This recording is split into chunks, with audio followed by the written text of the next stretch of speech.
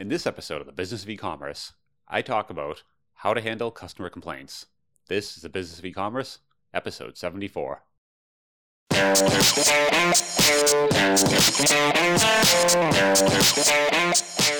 This episode of the Business of E-commerce is sponsored by Drip. Drip is the world's first e-commerce CRM, and it's a CRM I personally use here in the Business of E-commerce.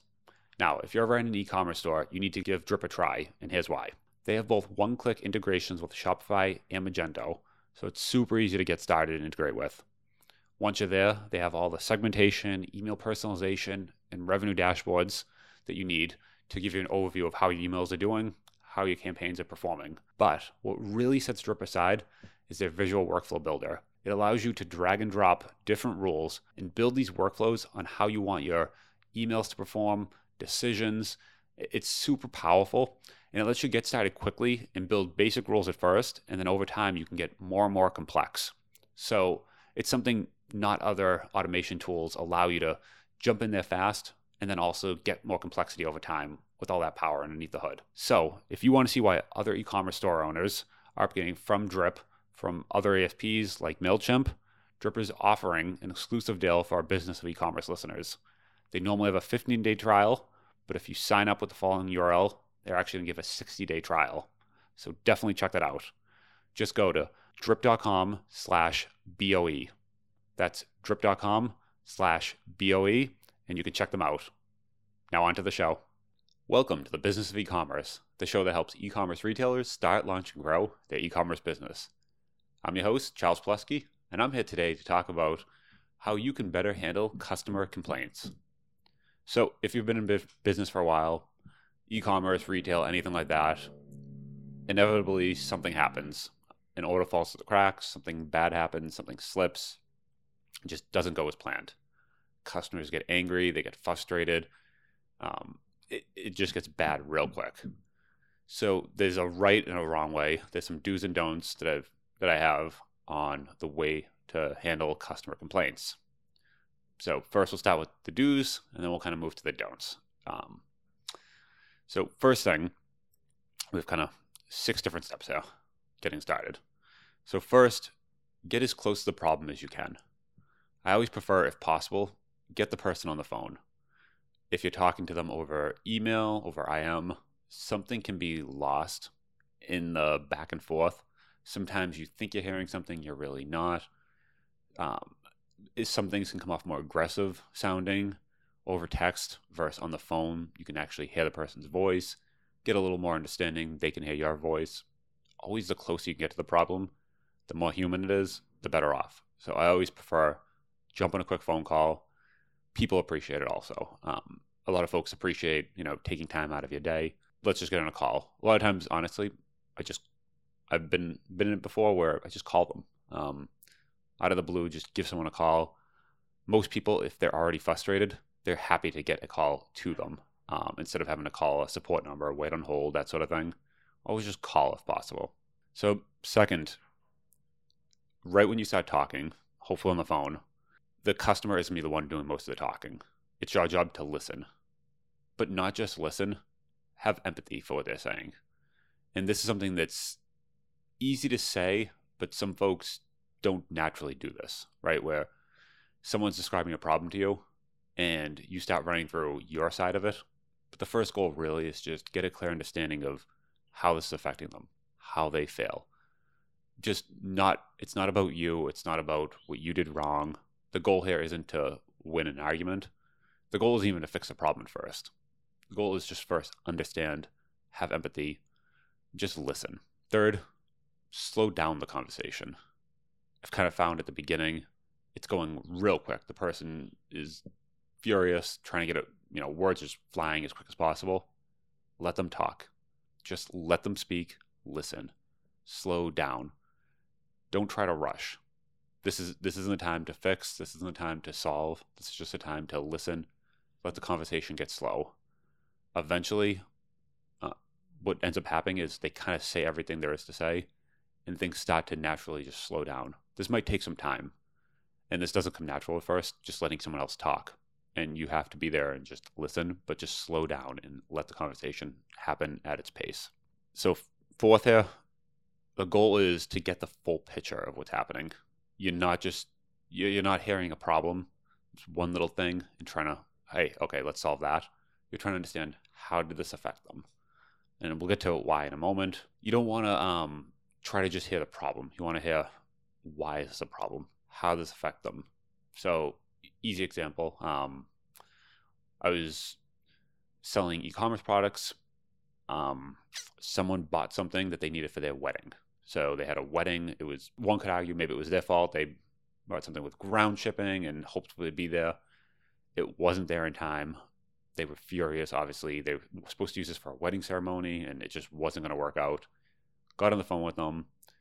And kind of the thing here is, it's not just there's an order and it's late. It's, why is it late? What's the event? What's trying to take place here? And just have that understanding that this is really, this is affecting this moment. It needs to be there at 2 p.m. That's when this is happening. That's when this wedding's going down. So now it's not just, okay, we need to get it there before Monday. It's, no, this is happening Saturday. So get that full picture so you can really understand before trying to solve the problem. Finally, at the very end, so after you've listened, got an understanding, kind of really understand the problem, where they're coming from, and why this is a problem, at that point, offer a solution. And the benefit there, kind of with this story with the wedding, you wouldn't be able to just say, hey, let's ship out another product. It'll be there in 3 days. Too late. It doesn't matter. They don't want the product there. They need it there by a certain time. It's going to be used. The wedding's on. They'll be on the honeymoon. So you want to offer a solution that fits, right? So in that case, what I had to do was actually order from a competitor that happened to be much closer, pay to whatever the highest shipping was. Obviously expensive, but just basically reorder another product from a competitor and have it shipped there. And that got there in less than a day. They were able to use it for the wedding. So in that case, it worked out. You want to know why it's a problem. The complete understanding, go very slow before you're trying to solve the problem. And this process could take a while. At first, you're going to get them on the phone.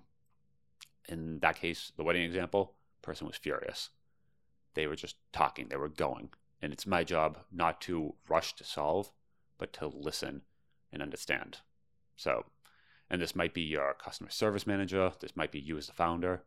But whoever it is that's on the phone and they're the ones absorbing this, the goal is never to win. The goal isn't to be right. The goal is to really understand first, then solve. Finally, number 6, you want to verify the problem is actually solved. So in that case, place the order. The shipment was going there. I knew the wedding was at 2 p.m. But you want to check in before and say, did it make it there? Looked at tracking and said, okay, it shows it's arrived. Let's drop them a quick email. Just want to double check, did you get the product? Yes, thank you very much. Great. So you do want to set a reminder and understand, okay, I'm going to need to follow up on this in the next, 24 hours. Just want to make sure that it's really solved. And people totally appreciate that. That's usually where you get the best feedback of saying, you know what, it turns from a complete negative to almost a positive that way. First, if you're actually solving their problem, they're happy. Then if you verify, it's almost like you've done something even better. So you can really turn a negative into a positive doing this. So here are some don'ts and maybe just some pet peeves of mine, just things I've learned over time. First, the whole passive aggressive thing. We've all kind of been there. Don't be that person, right? Where you get on the phone with the customer service rep and they have this passive aggressive tone about them, and that only escalates things further. And sometimes maybe you don't even realize it's coming off that way. Maybe you think you're right, they're wrong, and it just the passive aggressive thing starts to happen. But you have to be very careful and make sure never to do that. That's one of those ways you're just stoking the fire. So just definitely don't be passive aggressive. Number 2, and this one's definitely a pet peeve of mine, don't use cliches so for example, you're talking to someone, they're listening, and you're trying to explain where you're at as the person with the problem, and they respond back, so what I'm hearing is, and they repeat back to you. And it does this thing where instead of a natural conversation that you're having with a human, all of a sudden it feels like, all right, they're running me through a playbook. It doesn't feel natural. It doesn't feel human. It doesn't feel like a conversation. This one-on-one thing. It feels more like a playbook. They're executing it. Someone told them to say that. And it just comes off feeling pretty cheesy. So you want to make sure whatever you're saying, just be natural, be human. Don't use cliches. Don't sound like a robot. So number 3, be very careful. And I think this is where most people get tripped up. Don't rush to solve the problem. What a lot of folks do, and what I've seen, and I've been on both sides of this. You explain the problem over email. Person finally gets on the phone with you, and the first thing they say is, "Okay, we have a solution." You might honestly already know. That's the thing. At that point, you might have already figured out, here's how we're going to do this. Here's what I think. Here's the plan going forward. But that's not the time for that. The first thing is make sure you're understanding. Verify. Hear everything again. Go very slow. Don't rush to find the solution. First, figure out, do I really know what the problem is? And let them talk. Let them explain what the problem is. Because that's part of it, is to listen and just make sure that the person on the other end wants to know. They don't just want to solve the problem. They want to believe that you know what the problem is so that you can accurately solve it. So don't rush to solve the problem. Fourth, and I see a lot of people do this too, a lot of times people rush to offer a refund or cash, some sort of monetary compensation, and that's usually not what people want. Sometimes it is, but often it's not. And when you do that too soon, you're just throwing out a solution that's not even the solution they want. So in the wedding example, they didn't want a refund. They wanted their product, and they wanted it there by a certain time. A refund wasn't going to do anyone any good. They would then have to go and purchase it, and it was a wedding weekend, and that would be bad for everyone. So in that case, a refund wasn't even the goal. That's not what they wanted. It wouldn't help anyone. So I think too many people try to use that tool as, hey, we're going to offer you a refund real quick. And often that's not what people want. Part of the listening, though, you will understand, is that something they're looking for? That's something what people do on, some sort of financial refund, whatever it is, they'll say that. But a lot of times, that's not really even what they want. They came to you for a product, they have a problem, they need a solution. They're not coming to you, they don't want a refund necessarily. Unless it's the case where they had a problem, they already went off and purchased another one, it's too late. At that point, just refund their money.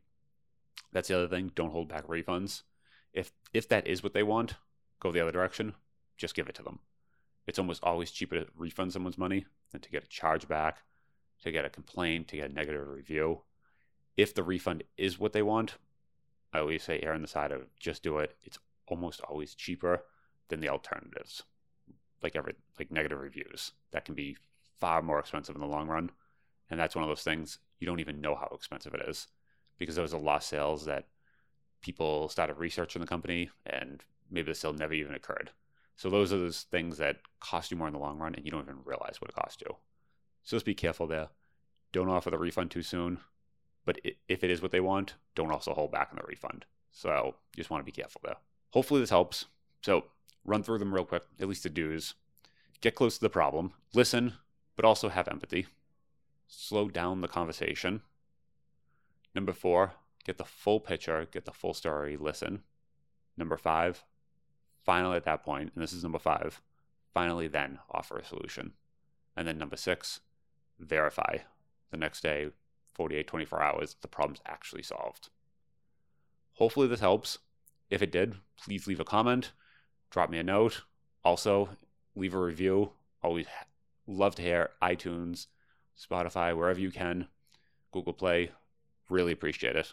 So check in next week, and I'll talk to you soon.